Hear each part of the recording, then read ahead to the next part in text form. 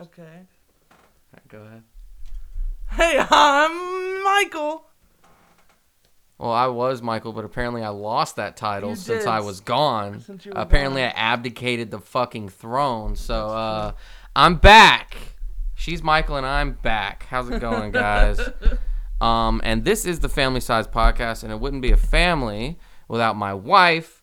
You probably can't hear her, but she is here on FaceTime because I wanted to go ahead and this first segment before we actually get into the other segment, before we actually get into the episode. Just want to get this out of the way. Well, I assume, real quick, just say where you went. Well, Just say, like, I was gone because... I've been in... I went up to Indiana to visit Alexandra while she was on her travel assignment, and we did some things, and I'm going to stretch those tales over multiple episodes so we don't have 1 5-hour long episode, and then I don't have shit to talk about for the next month. So, for starters, Madison, I have a bag. Do I close my eyes? No, you just take the bag from my hand. Oh, okay. And you open it and you look at things. And my wife just wanted to... All this is for me? All this is... Oh my God, it's Christmas! Oh, Christmas. Oh, Martha. What does he say?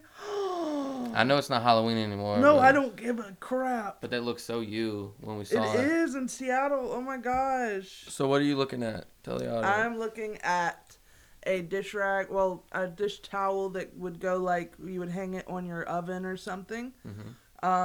And it's got a cool pumpkin jack-o'-lantern with 2 little black cats coming out of it, drawn type of thing, not like picture. And it says Pike Place Market, Seattle, Washington. And it is so cool. It's like a cream, like a eggshell white color. And it's like my favorite colors scheme. It's like perfect for my apartment. And it's got that sort of like vaguely spiky Halloween design. And it's like design. thick, like it's nice. Yeah. I love that. All right. Now these are all from like different places. I'm excited. This is a shirt. We got this in the Black Hills, South Dakota. It's me. At the Welcome Center. Yeah. I love these colors. We knew you would. Okay, so again, we've got like this light cream eggshell kind of color shirt, and it's got this, is that a yak? I think it's a buffalo. Okay, buffalo. Or a bison, sorry. Okay. Something like that, with a hat on, like a forest, what are they called? Like a safari hat or like a forest ranger? A forest ranger hat. And it's South Dakota, which I know someone from there, so I can show him a picture of this. That's fun. And it's got like these really cool colors, like mustard yellow, teal, this like salmony color, which are, again, my colors. And it looks like it's going to be very comfortable. Thank you so much. Yeah. We got Dad. I'm not sure how you would feel about the cream, but as soon as we walked around the corner and Michael saw that shirt, he was like, Madison needs that shirt. Yeah. Yeah. Thank you. You're welcome. We got Dad like a long sleeve one that was like a burnt orange type. Show the picture, baby, that your dad sent this morning. I don't know if I brought my phone in here. It's your... Oh, I'm dumb as fuck. Never mind. You can show me afterwards if you want. 1 second. Dad sent it to a group chat. So, it was just so him. Oh, gosh. I forgot you were in here, Riley. I'm so sorry. It is so him. As soon as I saw it, I was him like, and Mom yeah. both have shirts that are that color, too. Yeah. That is so cool. Yeah, and that's then perfect. Look at that. We got that shirt and that hat for Mom. Oh, my gosh. Look, they're so happy. Yeah. Those are perfect, guys. Y'all did a great job. I thought that hat Yeah, was and just you got like her you got her a dish towel as well? Yeah, it's a cow jumping over a moon in that same sort of drawn design as yours. Cool. All right. Now, here's the thing. Whenever you were going, you said, do y'all want anything? And I said, you know me with my magnets and my stickers. And there's a whole fucking bag here with stickers and magnets. Yep. And I'm so excited right now. Yep. So we've got a Chicago, the Windy City one. And again, the colors are perfect. Like a dark turquoise, red, orange, yellow, mustard yellow, very cool. And that's like a sticker you would put. I mean, it's like vinyl. Sort of a preview of all the places we went as she reads where these things are from. I don't ever have to go anywhere. Yeah. I can just pretend like I did. How do you say that? Anaconda. and it looked like there were more letters than that. No. Montana, and it's like this cool like light olive green color, and it's got a little bus on it going through the mountains. That is so neat. I love that. And it's another sticker. And this, I'm eyeballing this one already. Yep. La Push. La Push, baby. Why did you say that? She's not, but we were there. La Push, and it's... I think that's her vibe. Yeah, definitely. It's it's yellow. It says La Push, Washington. Is that how you say that? Yeah. And then it's got teal and like this orangey color, and then yellow, like a rainbow above it. Very like retro, very cool. Yeah, if anyone watches Twilight and they remember the beach trip from the first movie and like where Jacob and his tribe are from, that's where we were. Now this is a sticker, right? Yeah, it says sticker. This is cool. It kind of reminds me of like Bob's Burgers or something. Yeah, I feel you on that. It says Pike Place Market.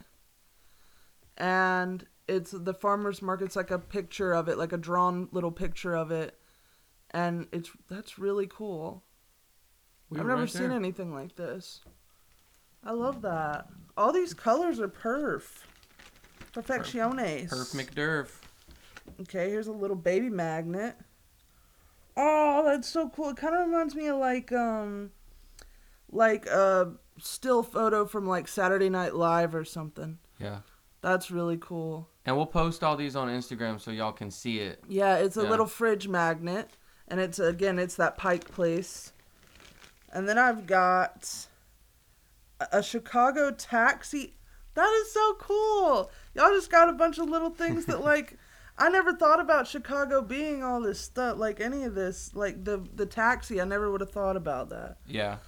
That's so cool. And it's another sticker. It's a taxi. Oh my God.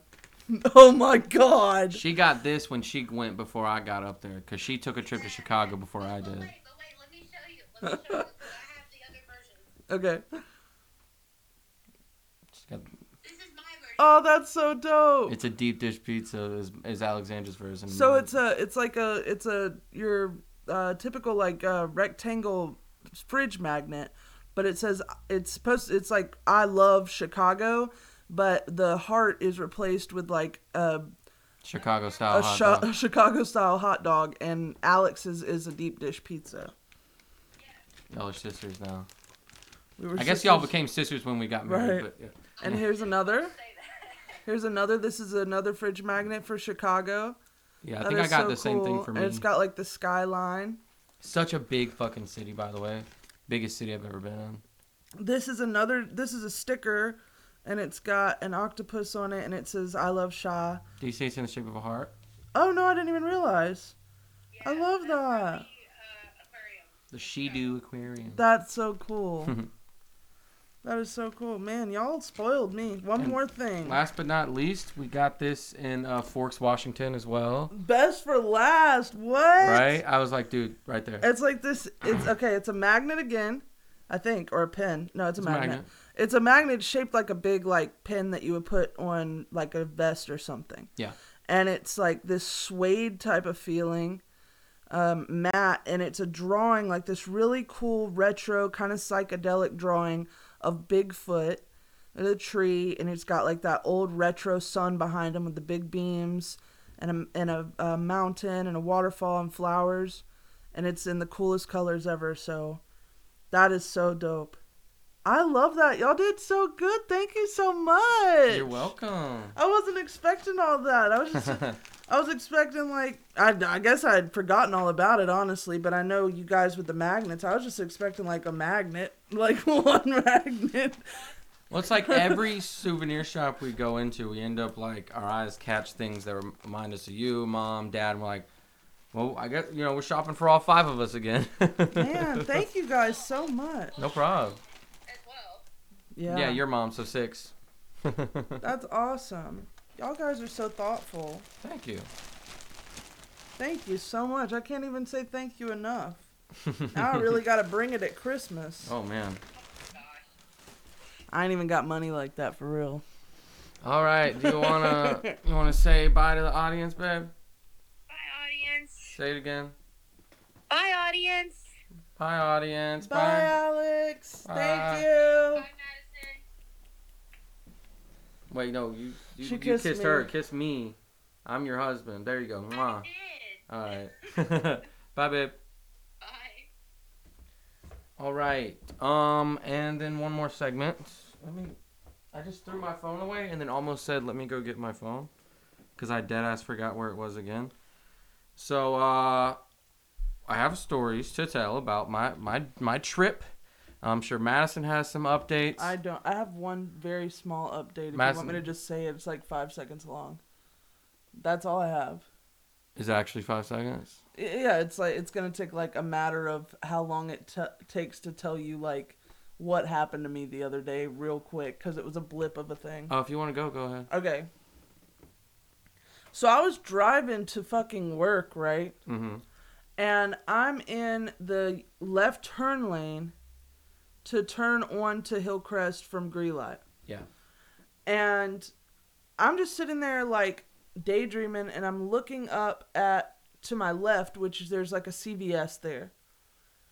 And I've just been staring, right? Yeah. And I'm good. Like this has nothing to do with the light or anything. And this pickup truck turns onto Greelot from Hillcrest, so it's passing my eye line. Okay. And I don't know what the fuck this asshole had up his ass, but all of a sudden, I'm daydreaming. I feel that he's looking at me as he's passing. So I look at him, and he's flipping me off. Nice. And I'm like, okay, what the fuck? Anyway, that was my story. Of course, it was a pickup truck, right? Yeah. Okay. Well, that's your story. Then I'm about to fucking take over the podcast. But before I get into my personal story, I just wanted to, I'm sure I brought this up before, but I just want to reiterate my stance on this topic due to recent things that have been going on in the world. As you may not have known, but as you may have known, since 1948, the illegitimate settler colony of Israel has been trying to erase the nation of Palestine off the map. And already, since October 8th, over 10,000 Palestinians have been murdered by Israeli bombs. And over half of those are children. And over half of the population of Gaza is actually children. In the death census, They be fucking over. Sorry, I'm not trying to make this any, but just to think about half of Gaza, more than half of Gaza is children, means that the grown-ups are fucking. They're having all kinds of kids. Anyway, go ahead. Yeah, I mean it's very a very loving culture that they have, and also just I think that might be part of just that persistence. Like we're not going away, because that's their home. Like there's literally. They have these things called birthright trips. Like, literally, all you have to do is prove that your mom is Jewish. It has to be your mom for some reason. And you could live in New York. You could live in London. You can be Irish, although Irish people do not go for this shit. Whatever. If you can prove that you're Jewish. The religion, even. Not just, like, the vague ethnicity of what it means to be Jewish, right? Because if you start talking about what Semitic is, Palestinians are Semitic.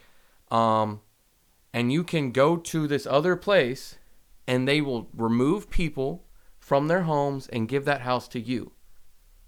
So this is what the Israelis have been doing? Yes. Since 1948? Since 1948. Okay, I don't know any of this stuff, guys. I'm not political at all. Yeah. I know that Michael has always said, like, free Palestine and stuff like that, but, like, I didn't know anything past that.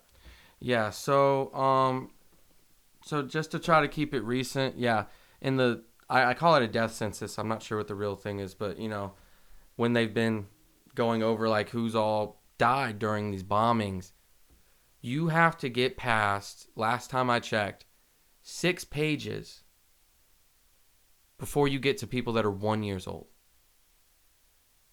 So that's not...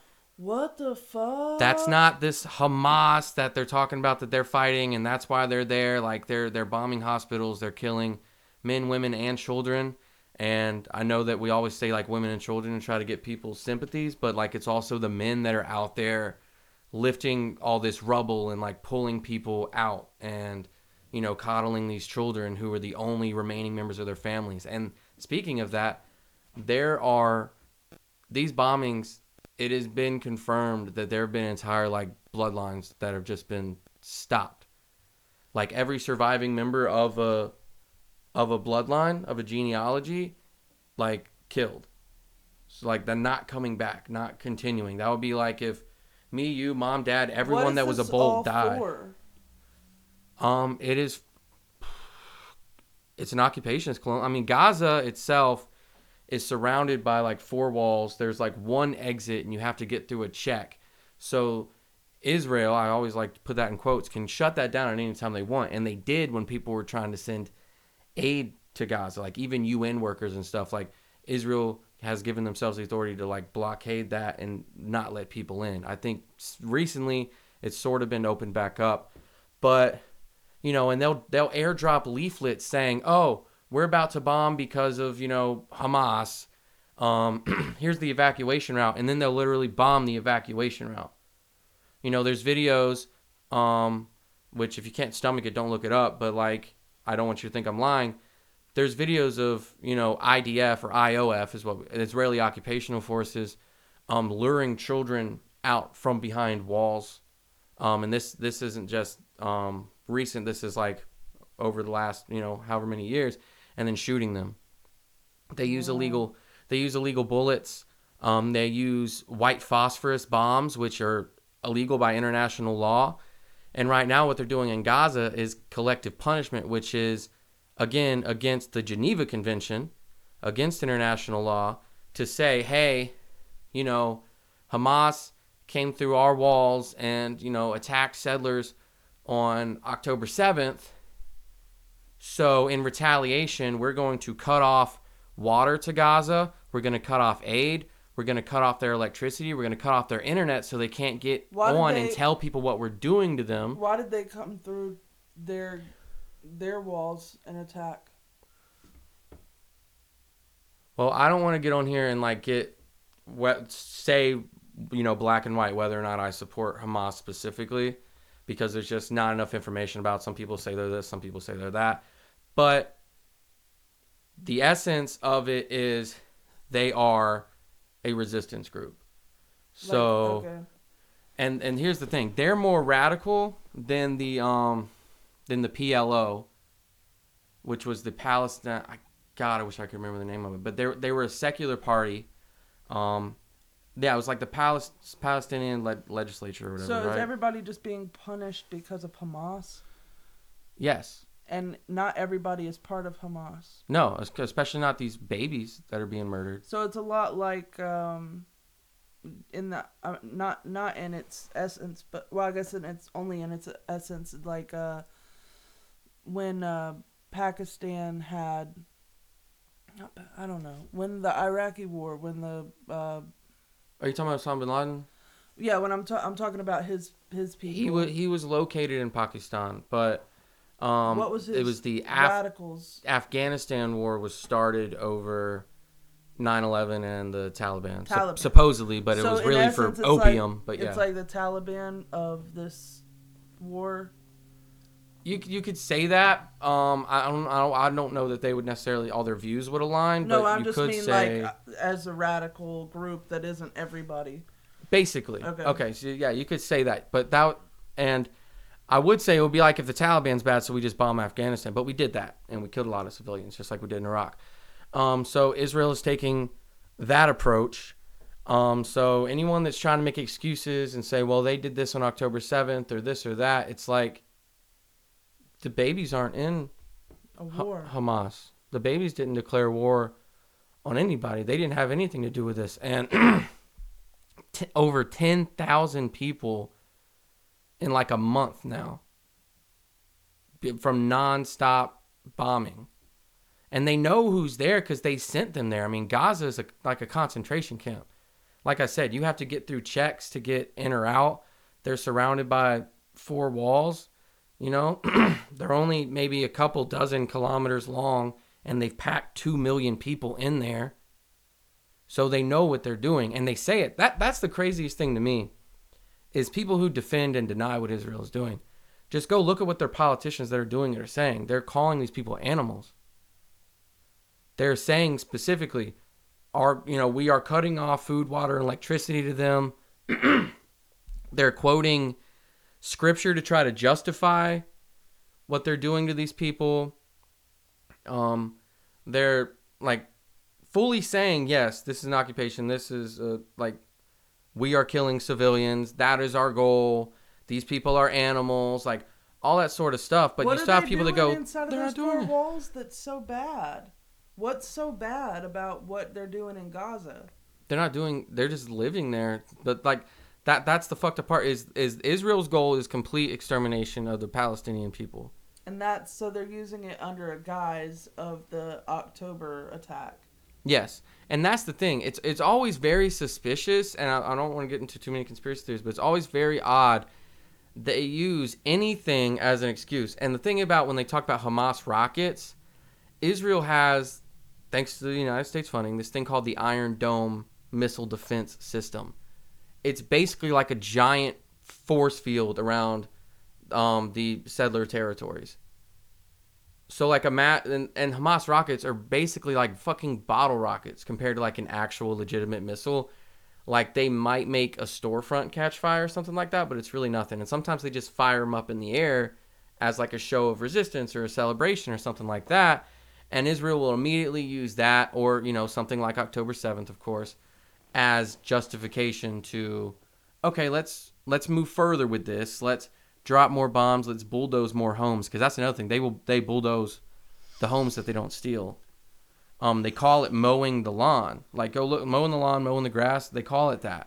So this whole thing of like, no, it's just self-defense. Go look up Israel mowing the lawn and tell me why bulldozing Palestinian homes is self-defense. Tell me why when a Western woman, I can't remember if she was American or not, she went over there, lived there for a while, and even tried to stop the bulldozing of a Palestinian neighborhood by standing in front of a steamroller, and the person driving it looked right at her because like it wasn't moving the whole time, I don't think, but he had plenty of time to notice her and intentionally ran this woman over with the steamroller and then continued to demolish the neighborhood. And that's on video. Again, I'm not telling you to go watch things like that, but that's on video. That's documented. This is what they have been doing. It's been a systematic genocide, or attempted one at least. But that's what they're doing. Palestinian people, through their strength and resistance, are not all gone yet. But that's been the goal since 1948. Just because of a war on creed? No. And that's the thing. Everyone makes it about religion. Say, it's this thousands of years war. It's just Muslims versus Jews. There's Jewish Palestinians, right? There's Christian Palestinians. There's atheist Palestinians. There's Hindu Palestinians, so is right? it just for land? It's for land. You're killing babies for land? It's land, yes. You're killing in general for land? Yes. And you're making people seem like the worst in order to do it? Mm-hmm. And you're just lying? And anytime they kill thousands of civilians, they'll just say, Hamas was using them as human shields. You put them there. You trapped them within these four walls and didn't let them go anywhere. You knew where they were, and you dropped bombs on them. I mean, they bombed a hospital. They bombed 2 hospitals now, but they bombed hospitals in the past. But just since October 8th, they bombed 2 hospitals knowingly. They blew up an ambulance and said, it was a Hamas ambulance. Shut the fuck up. And you lie. You heard what company came out as for Israel, right? Tons of them. I was going to get into that too. Okay. But if I miss one, let me know. I'm just going to go over like a few big ones. But here's the other thing. What happened right before this, and I don't have the names of all the countries, but it's a bunch of like Western countries and stuff. Israel recently made a multinational deal for oil. And now if you track this, look at certain countries, like specifically, if anyone remembers what happened to Nord Stream 2 in Russia, the whole thing with Russian oil where we're trying to isolate them, and their response was, all right, you motherfuckers don't get our oil, or you have to pay us in rubles or whatever, like making it more difficult and reminding everyone how reliant we are on their oil. Biden literally said, there's not going to be a Nord Stream 2. We're not going to let, Russia have control of oil. And then a couple days later, the Nord Stream 2 pipeline that's being built gets blown up. Right? And that's happened in a couple places that have been sanctioned or have been under embargo or whatever. And as that's happened, Israel has climbed that list of largest oil producer. And that's why. And now that they're at the top of the list, they've made this deal with all these countries to sell Israeli, quote unquote, Palestinian oil to these people. The problem with that is a lot of this oil is underneath Gaza. Oh my God. And that deal was pinned very recently before all this shit started going down. And they've said our so I'd almost venture to say that the attack that happened on October 8th, is that what you keep saying? That's when Israel started retaliating, yeah. Right. Okay. Well, the attack that happened by Hamas. Mm-hmm. I would venture to even say that was not a full force lie, mm-hmm. but something that was what is the fucking word I'm looking for? Like a false flag, or just used as something that was created behind the scenes to start this. Like somebody on the wrong side. Like somebody got into Hamas that was actually on the Israeli side and was like, guess what? We're gonna do this. Like hyped everybody up. Mm-hmm. And then they went and attacked, all so that Israel had a reason. Yeah. To go. It's something like that, Well, I'll tell you a couple things that are going to fuck you up and make you kind of go with that. It was a Palestinian Authority, I think. They were a more secular group. They weren't really outwardly like a religious sort of group. They were just the governmental body of what was left of Palestinian territory, like where Palestinians could live. I think in the 80s or 90s, I have to look it up. It might have been 1994 or something like that. Up until then, they were the governmental they are the governmental body over in the West Bank, which is the other place where Palestinians have been sectioned off. But in Gaza, they used to be the governing body there. In 1994, Israel helped to create and fund and push Hamas. I'm not saying that there's Israelis in Hamas, and maybe that group was already kind of forming, but Israel did not like the more level-headed, secular Palestinian Authority, and they helped to propel Hamas in the election, again, back in 1994, and help them win that election.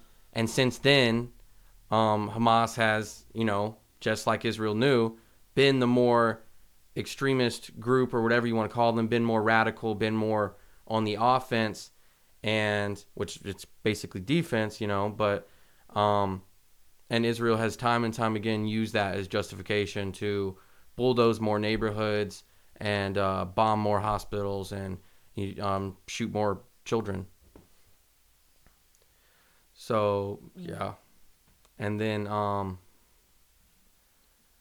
I can't even remember the other thing I was going to say. But anyway, yeah, that is what's been going on. And let me just go down a couple other things here. So people are doing a targeted boycott. Targeted boycott is basically to prevent what people call boycott fatigue. And I kind of roll my eyes at that. But, I know that if I present you with a list of 3 places you can boycott as opposed to 50, you're a lot less likely to be overwhelmed. Also, though, I will say this. Mm-hmm. Why do fucking companies ever come out with what side they're on? Because they're pushed to by their fan base? Well, Because I feel like as a company, it's totally not in your favor to fucking do that. Now, we're sitting here talking about Palestine, but we're not some of these big ass fucking companies either. Like, we still have, the freedom to do that without ruining. Of course, they also know they're not going to fuck up their business, some of these places. sometimes it's to help expand it, because at the root of all of this is, like you said, land and also money. Who's on Israel's side if you hear all that? What do you mean? What is you've already said it, but like, who's on Israel's side if they're actually listening?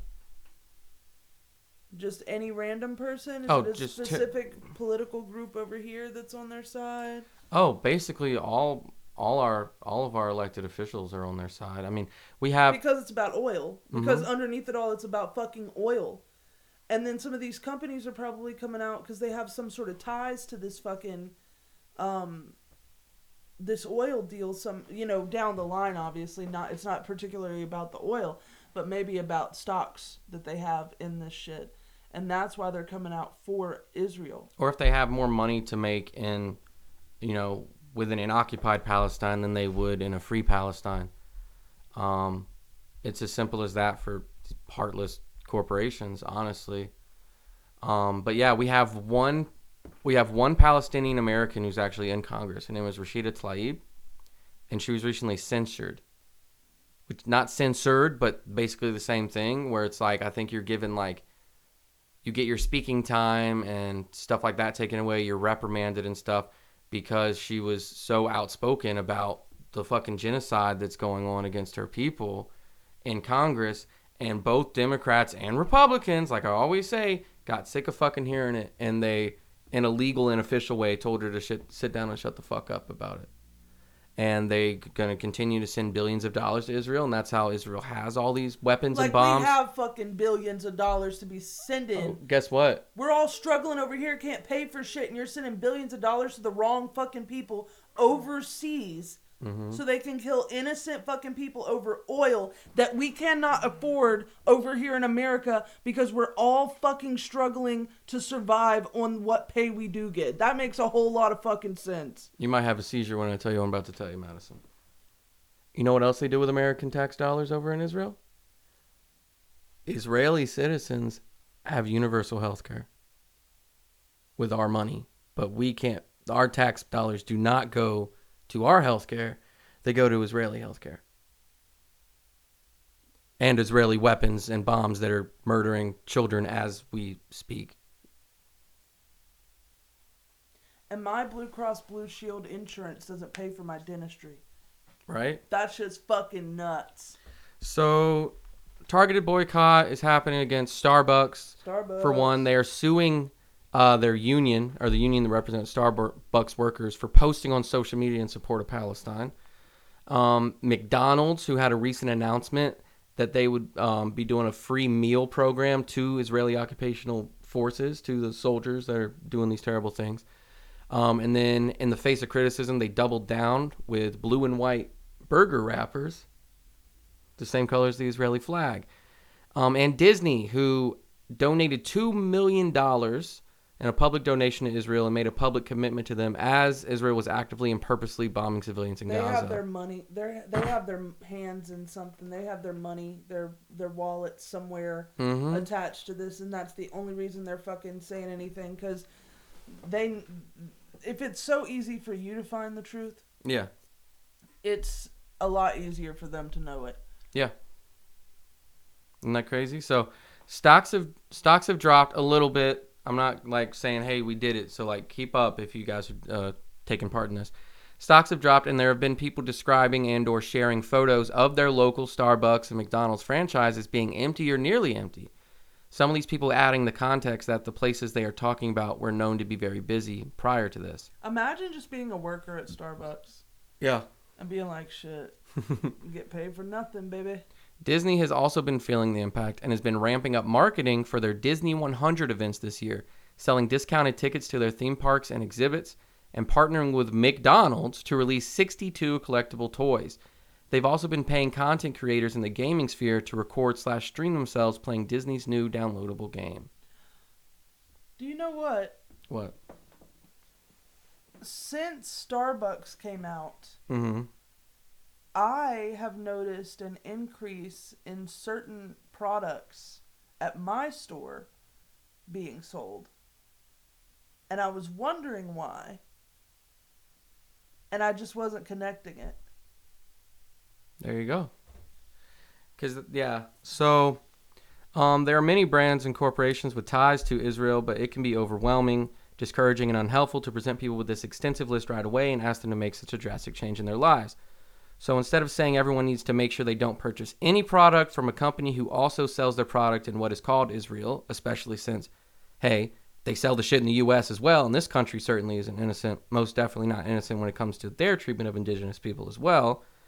It helps to centralize the focus of the boycott and divestment. And divestment is what Madison was just talking about. Not only not going to this restaurant, like not only not going to Chipotle, for example, because I think they might be on the list somewhere, on the longer list, but actively going to a place like Taco Bell, who doesn't have those ties and who can be seen as a competitor.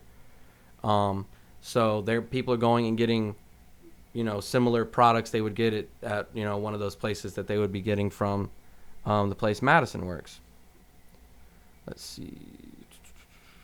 So these three big companies have been labeled the Big Three in response to their direct and more insidious than simply having a business model based on infinite growth and therefore setting up shop everywhere you can, including an apartheid state, gestures and actions in regards to that apartheid state. But not listed as part of the Big Three is Burger King, who in my opinion kind of necessitate the recognition of a Big Four because they're doing the exact same thing as McDonald's and giving free meals to Israeli occupational soldiers. Burger King was my baby boy. Yeah, I know. Tell me not Dunkin'. No. However, and they're doing a free donut with a drink on Wednesdays. Dad just told me today. Yep. Okay. Why do you think? And then, but here's the thing, Krispy Kreme is actually, you know how Krispy Kreme does their fundraisers and stuff? They are doing stuff like that, and the donations are going to relief funds for Palestinians. So actually based Krispy Kreme in that regard. I guess I'm going to have to start eating those donuts. I didn't like them as much as the cake donuts, but I'll do it if it's to a good cause and it helps take money away from Dunkin'. Sorry, Dunkin'. You fucked up. You don't have to say it out loud, but do you know anything about my store? I haven't seen anything your store on the list anywhere. Okay. I think you're good. So if you'd like to see an extensive list of companies to boycott, as well as literature, updates, and other resources to help you stay informed and assist in the cause, visit bdsmovement.net. So that's boycott, divest, and sanction. bdsmovement.net. Also, you can visit this website called decolonizepalestine.com. They have resources on the history of Palestine. They have a myths section where they debunk myths about Palestine, Palestinian culture, the history of the conflict, and stuff like that. Also, world leaders have been struggling to not say the word ceasefire because for some reason they really don't want to tell Israel to stop. So you've heard humanitarian pause, you've heard, this and that. Like, hey guys, maybe, people are starting to really actually give a fuck about this because I remember just a few years ago on TikTok, which is now the biggest platform to be talking about this, although their moderation is kind of starting to crack down, but it might be too late for that because this stuff is just so widely being shared, way more than it was on any other social media platform. All that TikTok has to do is say it in a different way. Yeah. That's what we've always done, is you just get on and you say it in a different way or you type it out or whatever. Mm-hmm. So, shit, what was I gonna say?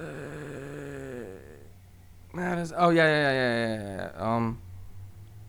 A few years ago on TikTok, I remember specifically that it was a big deal. Like, it was controversial to say Free Palestine on TikTok. And, like, people would make zero videos about what was going on in Palestine, right? They would make videos about, like, this and that thing, but if you commented on their video Free Palestine, then they would make a video, and the video would be all about how, you can't just go around commenting Free Palestine on Jewish creators' videos because it makes us uncomfortable, and it's not like I can do anything about that. And it's like, okay, you couldn't do anything about the way that Hollywood, represents Jewish people, which, some people are guilty, in Hollywood and in certain movies and stuff of representing certain cultures in a bad light. But you make plenty of videos about that, right? So if someone asks you what's your opinion on Palestine, and whether you're Jewish or not, whatever you are, I mean, like, to make it about that and to still not talk about what is happening to Palestine was so fucked up a few years ago, when anyone that said that is the anti-Semite thing immediately, like, that's the accusation that got thrown around. But now people aren't going for it.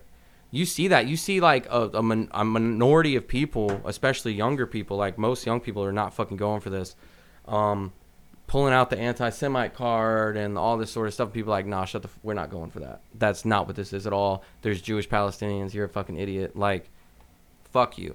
That's always the craziest part, is that, like, Israeli officials admit to and, like, brag about this shit, and people still jump in front of the gun and deny it. But anyway, like I said, currently with the way the occupying forces have been working to restrict direct aid to Gaza and the West Bank, the Palestinian people at large have been telling those of us who want to help that the best way to do so at the moment is to use our voices, especially when Israel can cut off the internet to Gaza, and has, anytime they want. So if you feel like you aren't doing enough by just speaking out online and boosting the content of others who do the same, remember that it's what they're asking us to do in this moment, and that it's the least we can do. If you want to do something that feels more tangible, you can check with local student groups, labor groups, and political organizations to see if and when they have planned demonstrations in your area, because huge crowds all over the world have filled the streets in support of Palestinian liberation. And you wouldn't know that if you just watched CBS News, or if you just turned on the radio. They say, Israel-Hamas war. Israel has found more Hamas tunnels and this and that. I saw a very insidious phrasing in an article one time. They said, at least 8,000 people have been killed in Palestine since October 8th. But then under that it said, the Palestinian authorities don't differentiate between civilians and militants. And then they'll say, this many Israeli civilians have died, and this many Israeli.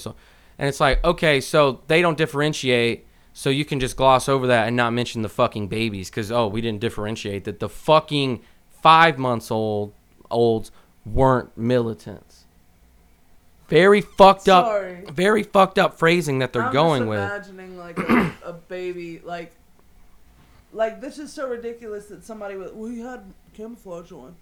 Like, it's that ridiculous. Yes. And, but anyway, so a couple other things you can do is text the word ceasefire. I think all caps. I don't know if it matters if it's all caps, but that's how it's advertised. Text ceasefire to 51905, and it will automatically put your name on a petition to Washington, D.C., to the president to call for a ceasefire. Because in the United States could easily say, hey, how about we don't give Israel billions of dollars, and then they can't fucking do this anymore. And they're not doing that right now. So what does that tell you? Yeah, but where do we get our oil then? Yeah, exactly. So that's the thing, is they want to get those people out of their goal. Oil runs out eventually, right? Mm-hmm. And they said you're going to take over Gaza so you can get the oil that's underneath it, right? Mm-hmm. And how do they know oil's underneath it? You can just do like soil tests and stuff like that. So to get to the oil underneath it that will eventually run out. Yeah. And we'll use it all up, and it'll fuck up our ozone and all this shit. You know what I'm talking about? Mm-hmm. And those motherfuckers will still be dead. Yeah. And Gaza will be gone. Yeah.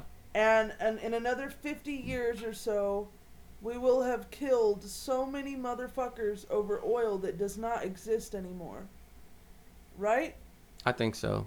Yeah, like most resources in the world are finite. But yeah, it fucking sucks. I mean, they've literally said, the politicians have literally said, our goal is to either push them to the sea or push them into like Iran or like Egypt or some other neighboring state. Like they've said, we want, that is our goal, is to just get them off the land by any means necessary. And right now, the means that they're going with is trying to bomb them all to death. I want you to remember, if I can get my thoughts about me. Okay. I don't think I can. Oh, okay. Well,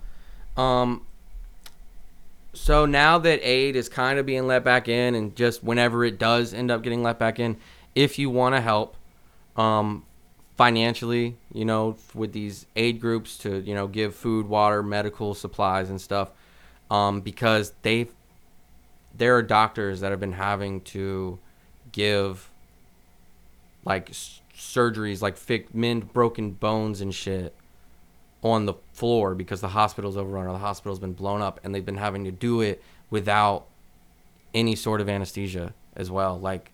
And they're just trying their damnedest. I mean, when they shut off the power while they were bombing places, the hospitals that weren't fucking destroyed, I mean, there's people on fucking life support and stuff in there. So now nurses, in the dark, what do they do? Life support's off. You immediately have to start bagging your patient, doing manual CPR, and just wondering when the fucking power's going to come back on. Doing chest compressions until you fucking collapse. So anyway, if you want to give to charities that go to Palestinian refugees, I hate calling them refugees because it's their own fucking country, but there's the UNRWA, which is the United Nations Relief and Works Agency for Palestinian Refugees. All these places I have sources online, so just type these words in. Which, by the way, the UNRWA, before you got here, like just a few minutes before Madison got here, when I was looking up these places, there was an article mentioning the UNRWA from 15 minutes before that point that said during this quote-unquote conflict, 92 members of the UNRWA have been killed by Israel. They're killing UN employees, United Nations employees. And a lot of the United Nations come together and saying, stop doing this. Guess Do you who? think this is the end of days? As we know it in the world? No, I don't think so. It's like not the end of days as in like the rapture or anything. But you mean like World War III? Like an entire reform of the way we're doing things. If they're killing employees of the UN, and it's just like, cool. They kill journalists. Think this is gonna crack the foundation of how everything fucking works here? It could. Here's the thing, like people in the UN, lots of the representatives, and not just now, but for a while, have been speaking out against this. But for a recent example, like lots of people, most of the UN spoke up and said, hey, fucking quit this, right? Two countries usually that are on the wrong side of everything in the UN and always vote together, and did this time and said, no, we're voting against the ceasefire.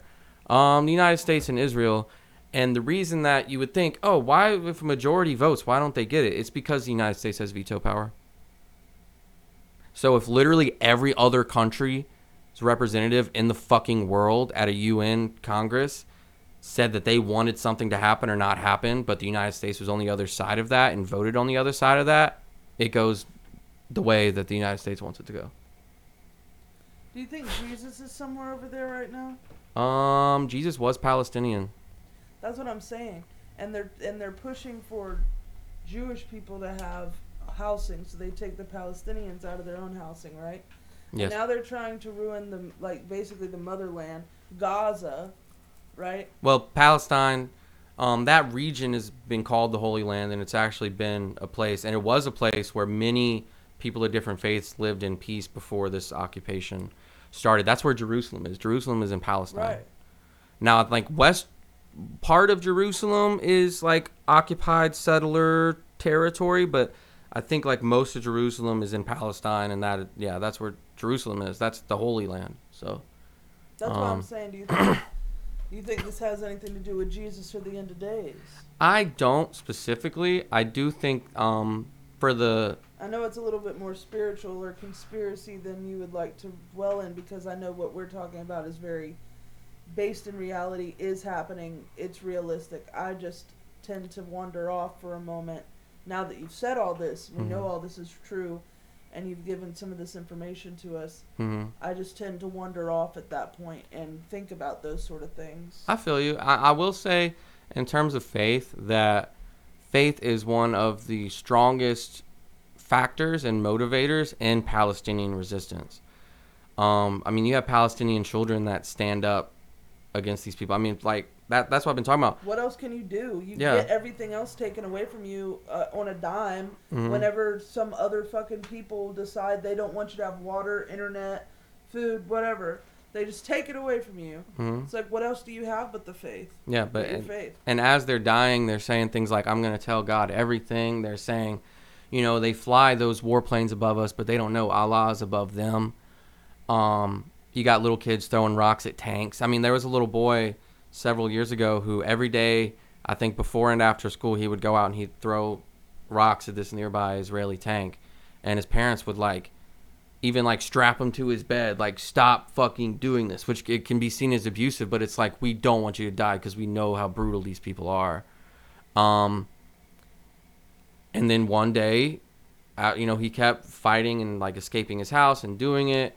And eventually his parents were like, why don't you hide behind a big stone or something like your friends are? Why do you got to run out to the front?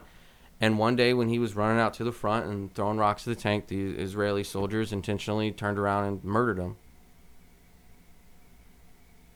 So, Jesus Christ. Anyway, yeah, UNRWA, like I said, the PCRF, which is the Palestine Children's Relief Fund, Islamic Relief, and the Palestine Red Crescent Society.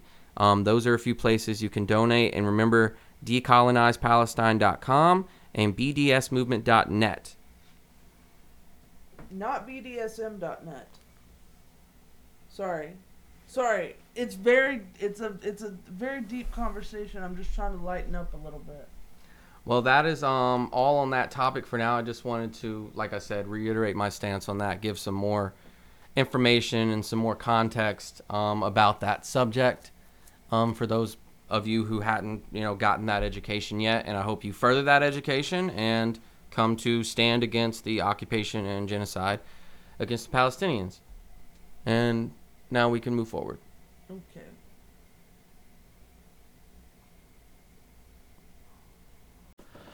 All right, so a little bit more news, definitely not as heavy or as serious as, what I was just talking about.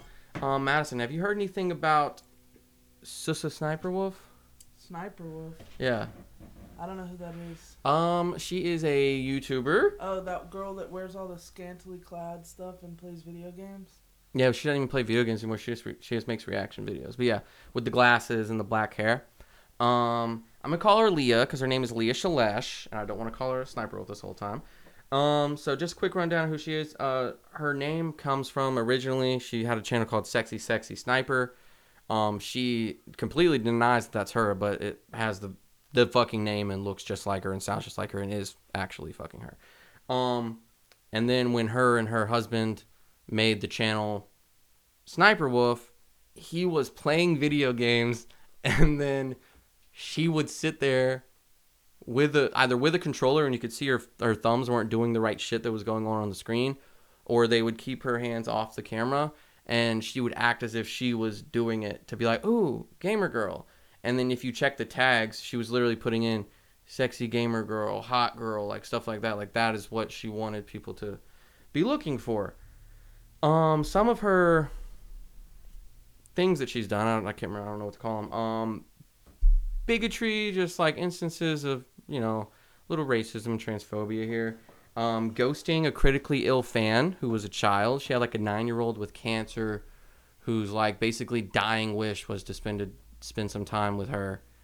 And instead, like, she didn't just ignore him, like she responded to the kid, who I think it was like a little girl, and said, oh yeah, I'd love to meet you and stuff like that. And then continue to either postpone or not respond. Wow, until they died? I think the kid is dead now, yes. And I don't think that she ever met them. Also, a few videos that have come up recently that were still on her channel until recently when she deleted them. She would make Omegle videos back in the day. You know Omegle. Yeah. Where she was offering pictures, and this is in videos, telling young boys that she would give them a picture of her boobs if they twerked for her, and these boys were somewhere between the ages of like 8 and 12.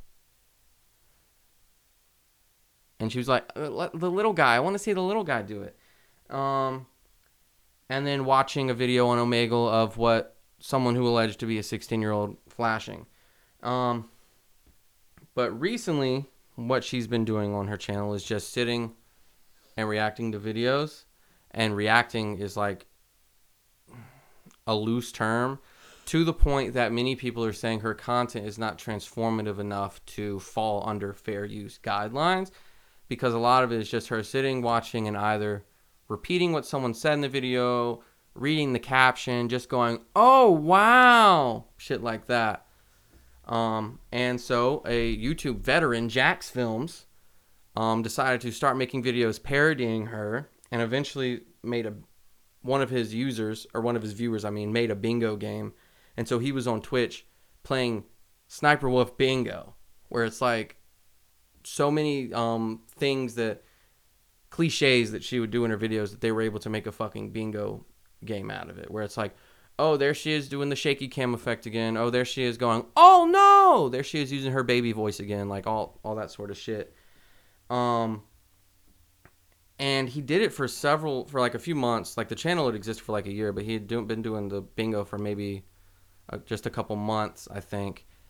And she would kind of respond to it every now and then, respond to his criticism on like Twitter or something like that, and accuse him of being a sexist and this and that. And then people would be like, no, because he's gone after male reaction YouTubers before, and they were pulling up, the receipts of that.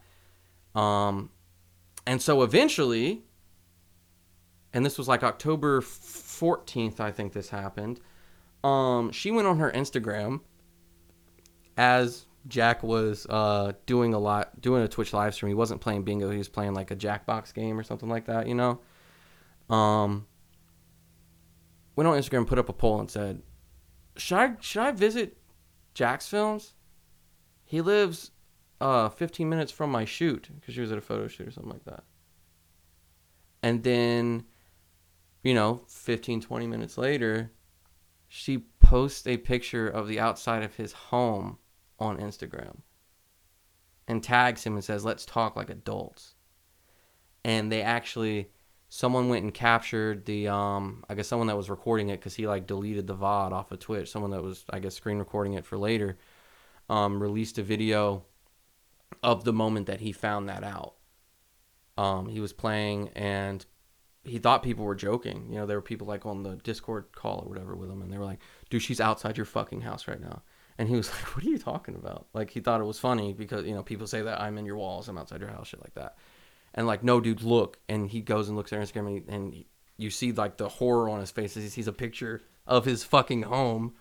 And she has like 6.5 million, I think, followers on Instagram, and like 34.1 million subscribers on YouTube. And she's been like,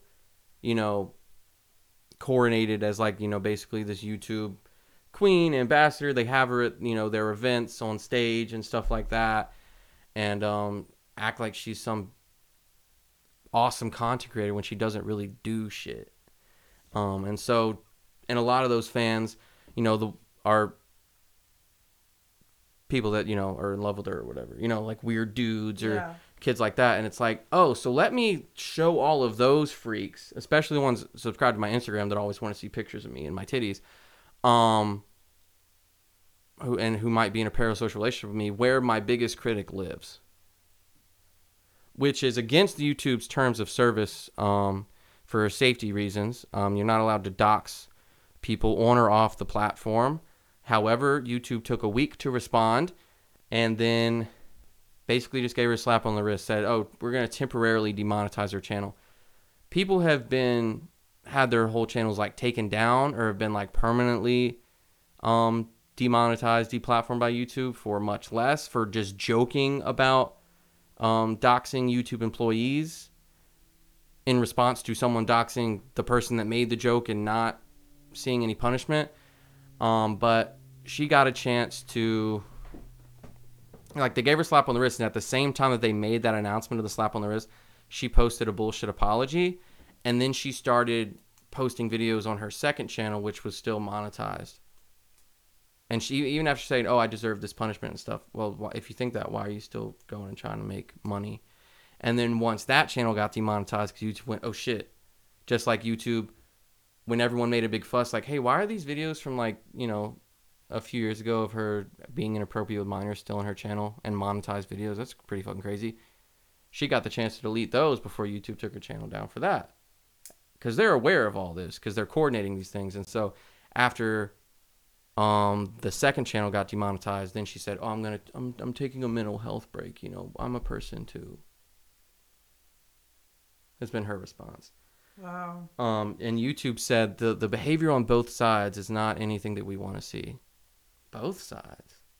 That's fucking crazy. So yeah, Jack, he made an official response to what she did, and called on YouTube to deplatform her. And, you know, like I said, it took a week for them to even respond. And then recently he came out again and said he was going to continue playing bingo on the Twitch channel, but it was going to be about what the whole thing was about in the first place, which is crediting creators. Because one of the main things that Leah did was, or her editors did, whatever, it was coordinated, crop out the, like, if she's watching TikToks, like, crop out the usernames and stuff like that. Or, like, stop the video right before someone in the video made a joke, and then she would say it like it was her own joke. Because, like, people in his chat were, like, going and watching the video to make sure, and, like, "Bro, she stole the fucking joke." And he's like, "You're fucking kidding me." So he would pull up the real video. It would get to the end, and they would say what she just said verbatim. Fucking crazy. What the fuck? So his new series, his new bingo series, is about crediting the creators. I sent in one of my videos. It didn't get selected. Boo-hoo, poor me. I'll try again next time. Where he and his counsel will watch videos from smaller creators live on stream and give constructive criticism and talk about the things that they like, as well as obviously the exposure of showing it to other people. So good for him. I hope that he and his wife, whether they have to move or whatever, come to a place where they feel safe. One more bit of news. There's a new Elvis documentary coming out based on Priscilla Presley's book. Mm-hmm. Priscilla and the director Sofia Coppola are currently being slandered by Elvis fans, and Lisa Marie Presley, their daughter, who has died since, didn't like that the movie was being made either. They're being slandered for sharing her experience as a 14-year-old being pursued by a 24-year-old because it makes Elvis look bad. So, yeah, even Lisa Marie, like when she was alive, she was saying that her mother, who this happened to, just didn't understand all the nuances of the situation, and she didn't like this was going to make her dad look bad and stuff like that. Elvis fans coming out and saying a bunch of gross things about Priscilla. It's like, does she not have a right to speak up on this? And the movie isn't all about that. It's just kind of, it's supposed to be a documentary showing like the good, the bad, and the ugly, made in coordination with someone who was one of the closest people to him. So are we supposed to gloss over the fact that how old she was when they got together and the situation surrounding that? I guess, because that would make him look bad. Well, newsflash, it kind of is bad to be a 24-year-old pursuing a 14-year-old. So that's really all I had to say about that in terms of news. Okay. And now we can get into other stuff. Like, we have an all-encompassing episode. Can I talk today? All-encompassing episode. I thought that you were the one that had trouble speaking. I will fucking tell you. You've infected me. I'm so sorry, but you've been out of town, and I've been doing these podcasts. And by the way, at least the first one that I filmed without you, or recorded without you, has done better than a lot of our episodes have recently. That's nice. I just I listened to it yesterday. Alexandra and I listened to it together, actually. Did you like it? Yeah. I wouldn't mind. Informational? Yeah, I wouldn't mind having Carrie back on. Yeah, she's awesome. She's dope.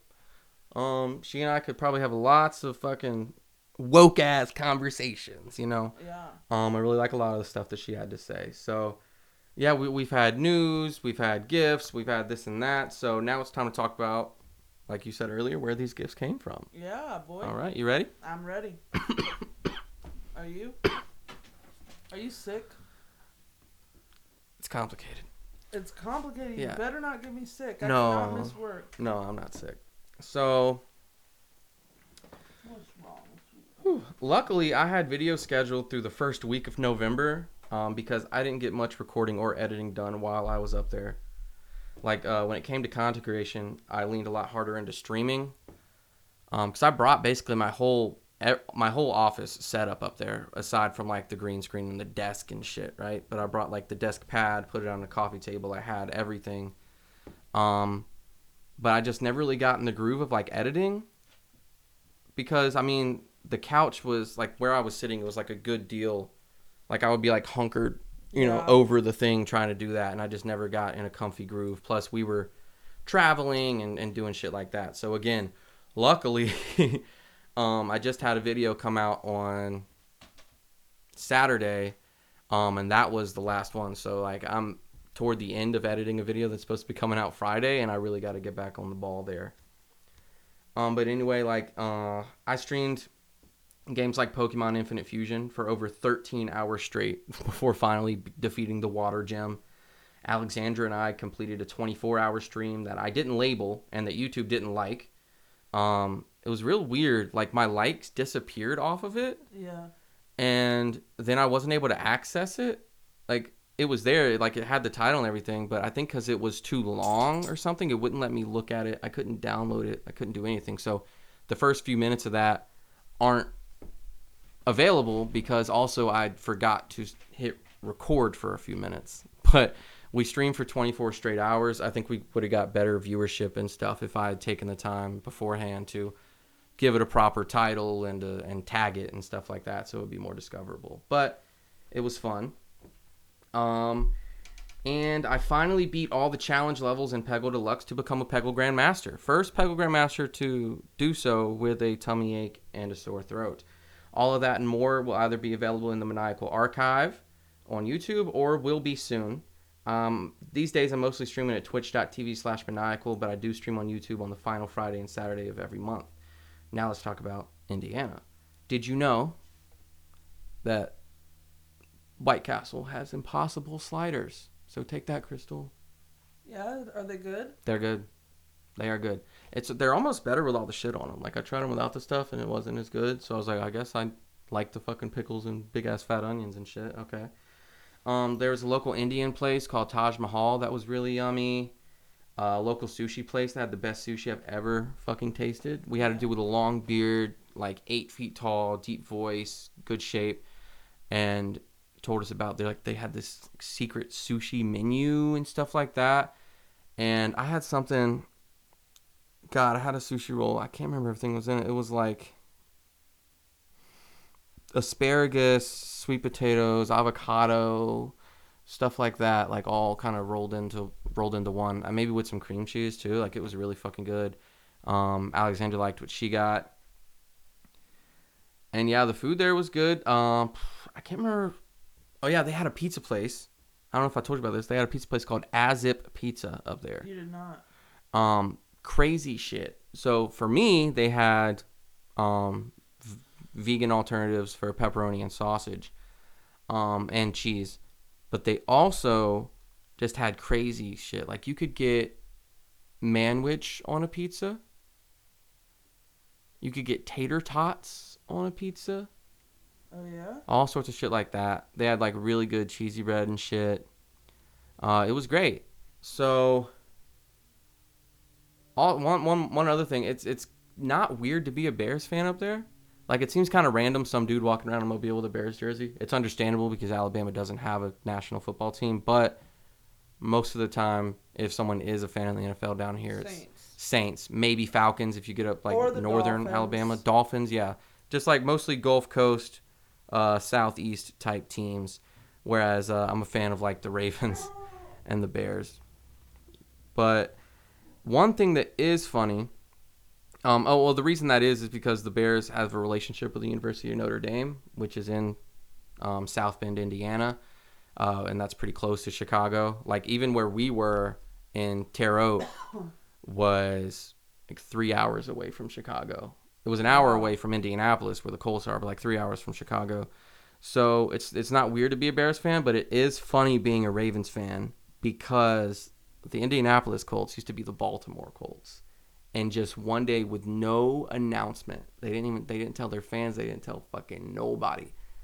They packed up on a bus and drove to Indiana, and it became the Indianapolis Colts, and left Baltimore without a football team for a few years until 1996. They came up with the Ravens, because Edgar Allan Poe was from Baltimore. I always think Edgar Allan Poe is from England. Yeah, kind of, because you're from fucking England. Like, don't fucking lie to me. You're a Gothic poet. You're also related to Nikola Tesla for some reason. Oh, he was? That's cool. No, I'm just saying. Oh, because he looks like it. Like, yeah. it just seems like that's what should be.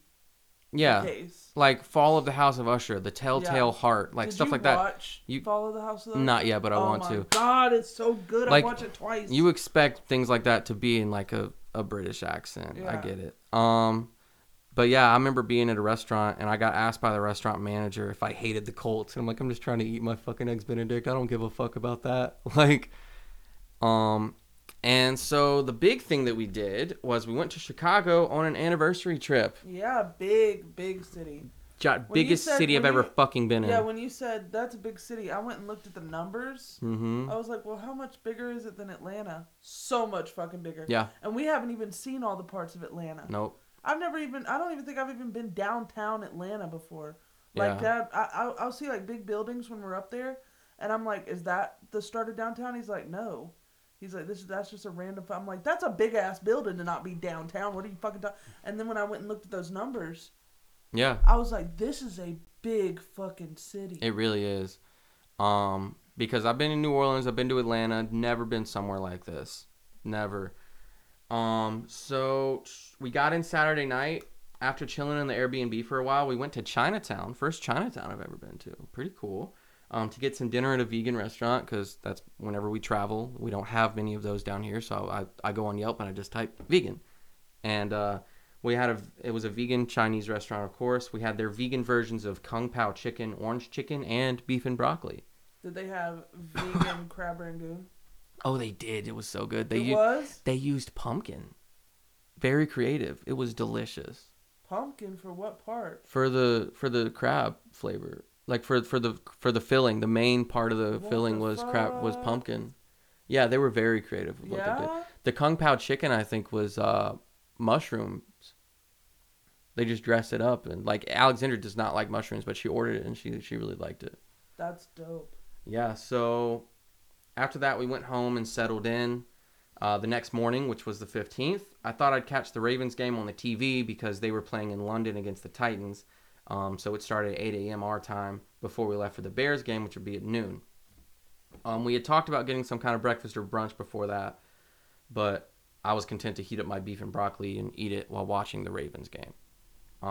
But I wasn't able to access the game on the TV, so we ended up going somewhere for brunch anyway, and I pulled the game up on my phone. I enjoyed watching the Ravens beat the Titans when I wasn't looking out the window of an Uber or eating my banana nut French toast with chocolate chips. It was so good because you could add toppings, and I was like, well, I got to make it taste like Mom's. She called it monkey bread. Apparently, monkey bread is also another thing, but in our house, it's not that. It's chunky, not. It's called chunky monkey bread is what she called it. It's not pull apart. It's banana nut bread with chocolate chips in it, and it's so fucking good, and it's best served warm with butter on it. Mm-hmm.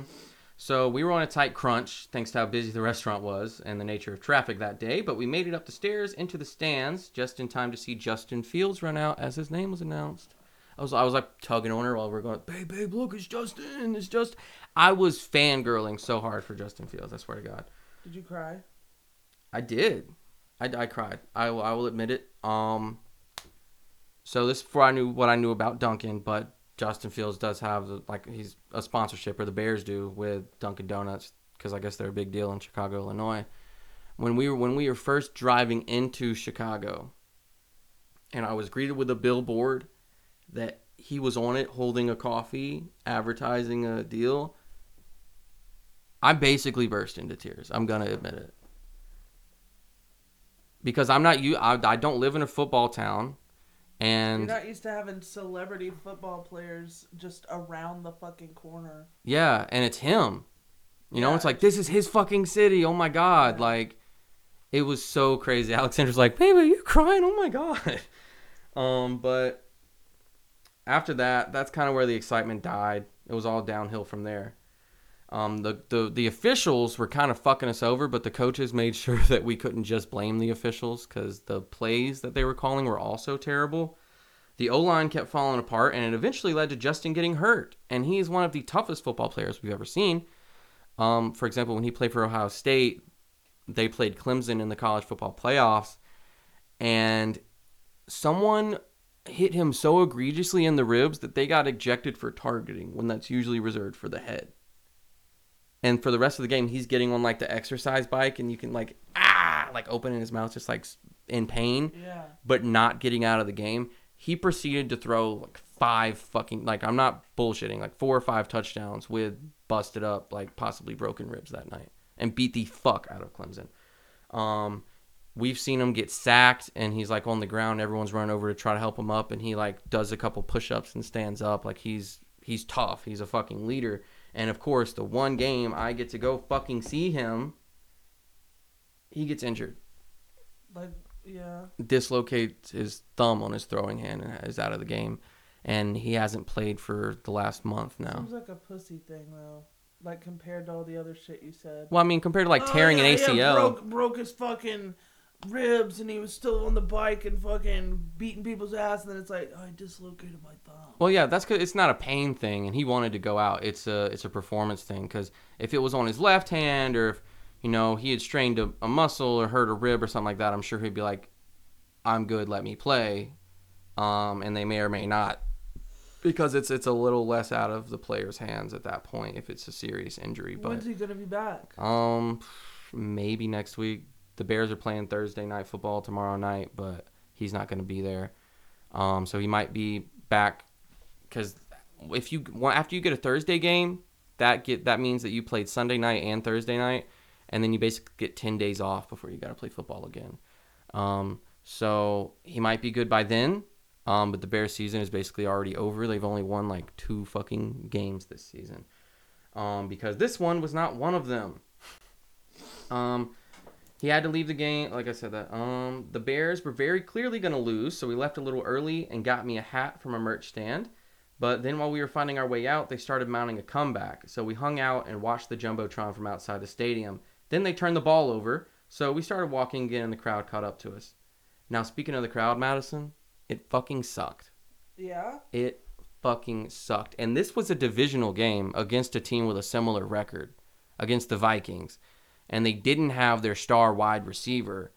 So you would expect, let's go in there, let's be fucking loud and proud, rowdy Bears fans. We got to beat these fucking Vikings and move up a spot in the division, right? Right. No. The Bears fans of that game were miserable and dim. Like I said, it's a divisional game, and no one around us seemed very pumped. They didn't try to add to the action except for the occasional third down. They just sat around complaining and waiting on something big to happen. Like, literally, it was like first down, second down, and then if it's the third down and we have a chance to get them off the field, then people kind of start getting loud to help out. But it's like, maybe if you had been doing that the whole fucking time, you might be a little more helpful. When Justin got hurt, many of them took the idea to indulge in the idea that it was an omen for his stint as the quarterback of the Bears, because he's always just had haters coming out of the fucking woodwork for some reason. And some of them even said the backup was better just because, well, at least he's airing it out more, because he was getting rid of the ball quicker and stuff like that. Because there were instances where I need people to remember that the players on the field don't have the top-down view that we do. Right. And they also have 360-pound men trying to murder them at the moment, trying to flatten them. So when you see, DJ Moore's down the field, passing to DJ Moore, Justin sees the fact that he's running for his life, and again, does not have the same top-down view that you do. So it doesn't mean that he fucking sucks. It means that the play fell apart very quickly because the offensive coordinator sucks and the offensive line sucks. I'm not saying that he's perfect, but he's not being put in a very good situation. So he got hurt, and people are like, oh, man, we get to see Tyson Bagent, man. I think he could be the guy. He's better than Justin just because he was throwing it quicker and stuff like that. But then when the backup failed, he dropped the snap or he threw a pick and all that. He just kind of threw the game away after that. Then they started saying we need to fire the head coach and draft a new quarterback. We gotta tank and get Caleb Williams in the first round. So you motherfuckers don't know shit. I just want to. They're so fickle. I want to know this. What? You hear like the announcers and shit when you're on the TV. Do you hear them in the stadium too? No, there's an in-game guy on the PA. Okay. We'll just be like, and another Bears first down. And people are supposed to join in on that chant. We didn't get a lot of chances because there weren't a lot of fucking first downs. But the Bears fans seem to have one game day tradition, apart from being huge bummers, as far as I can tell. There's a bridge that goes over the walkway to the stadium, and it creates a tunnel. So when you're in that tunnel, the fans take advantage of those moments of condensed and echoed sound to chant Green Bay sucks over and over on the way to and from the stadium, no matter who the opposing team is that day or how the game went.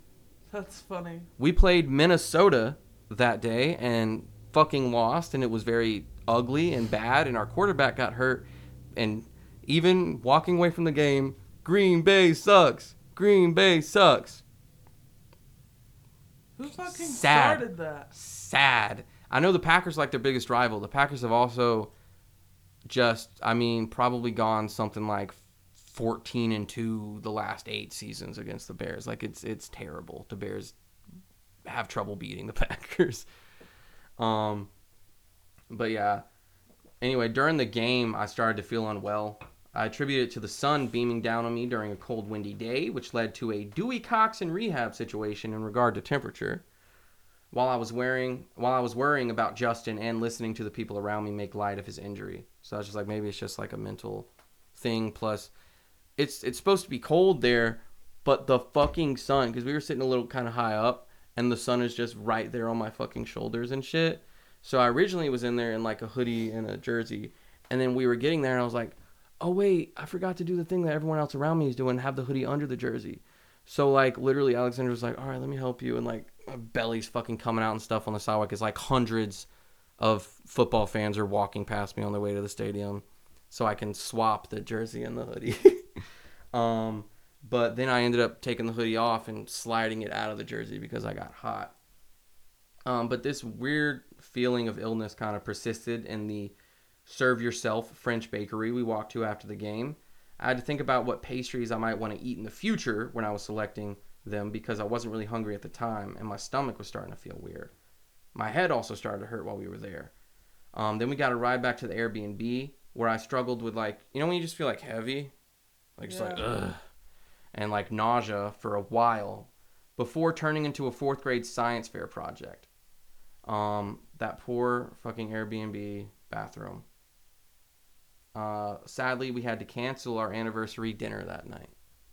Like, I was trying so fucking hard. Like, I was vomiting and then, like, wiping my mouth and, like, going and, like, putting my pants on and then doing it again and going and putting my shirt on. Like, trying, like, putting on my cologne and everything. Like, wanting to fucking go.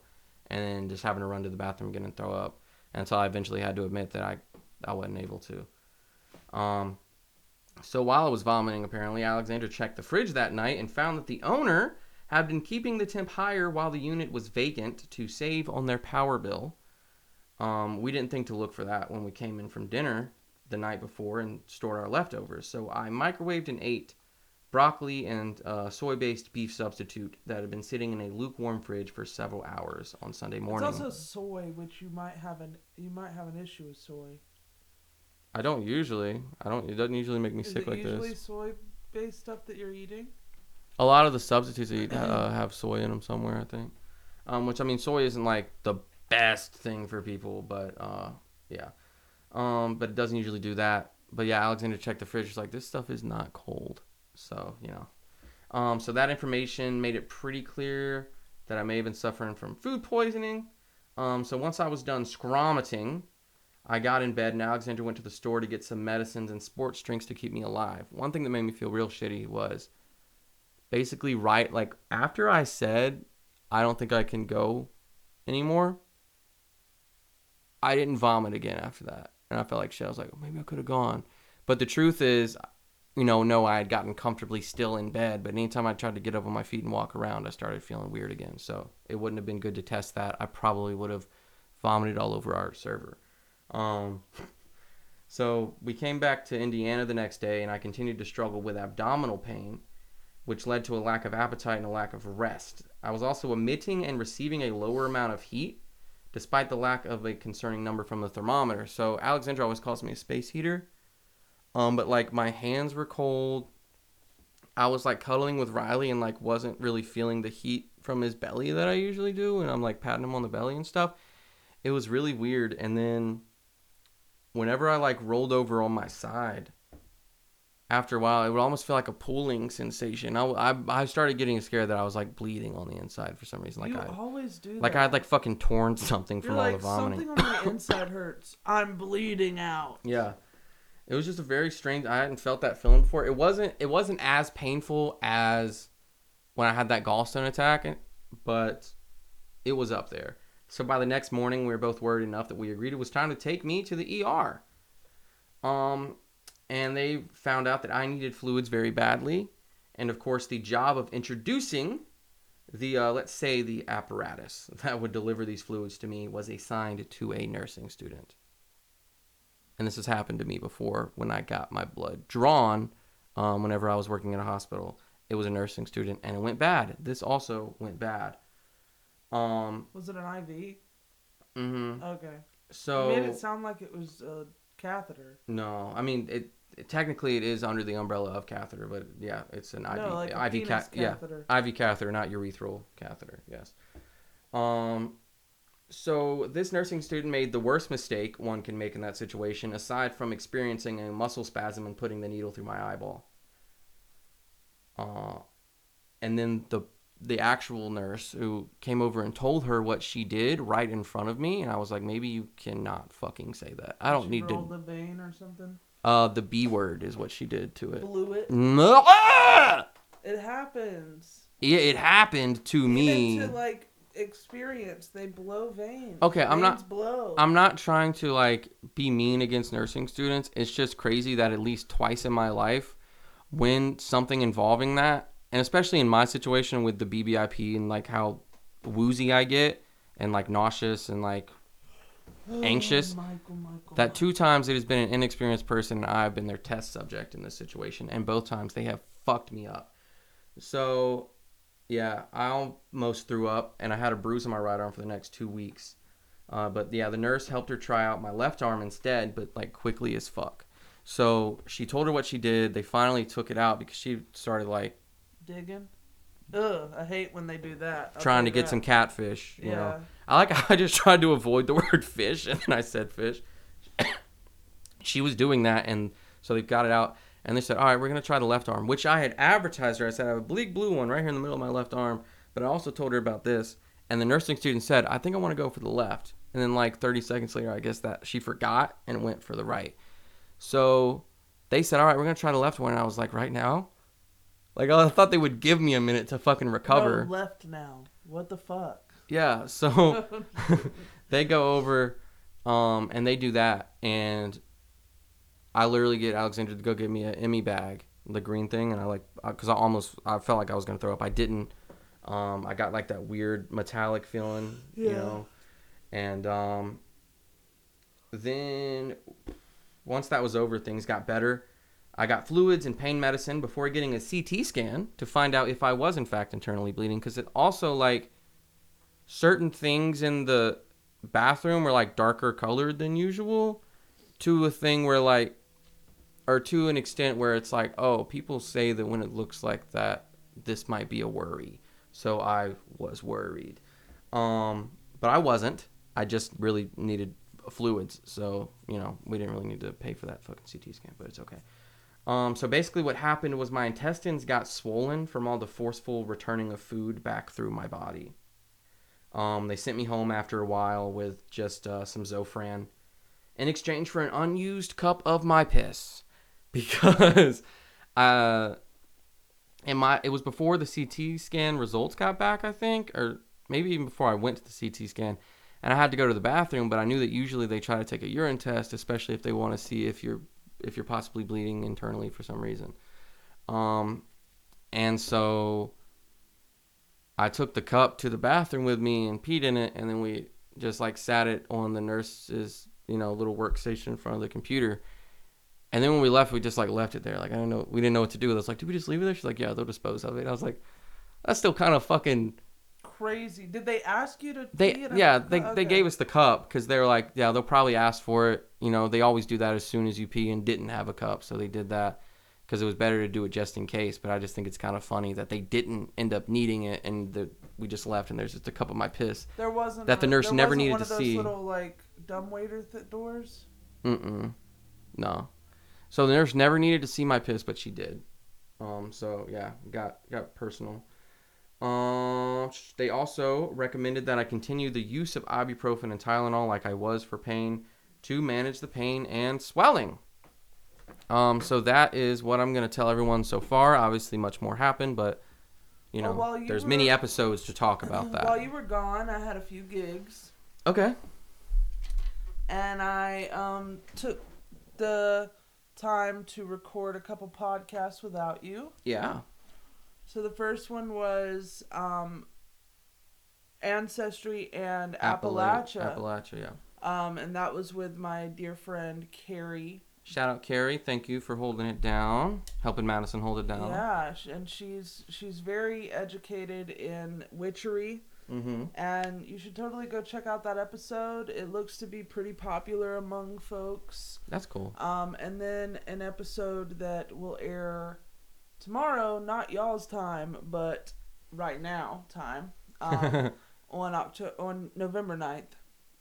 Yeah. I did an episode with my guitar player Michael and Marley, his partner, his love unit. I don't know what to call her. You just call her a partner. Okay.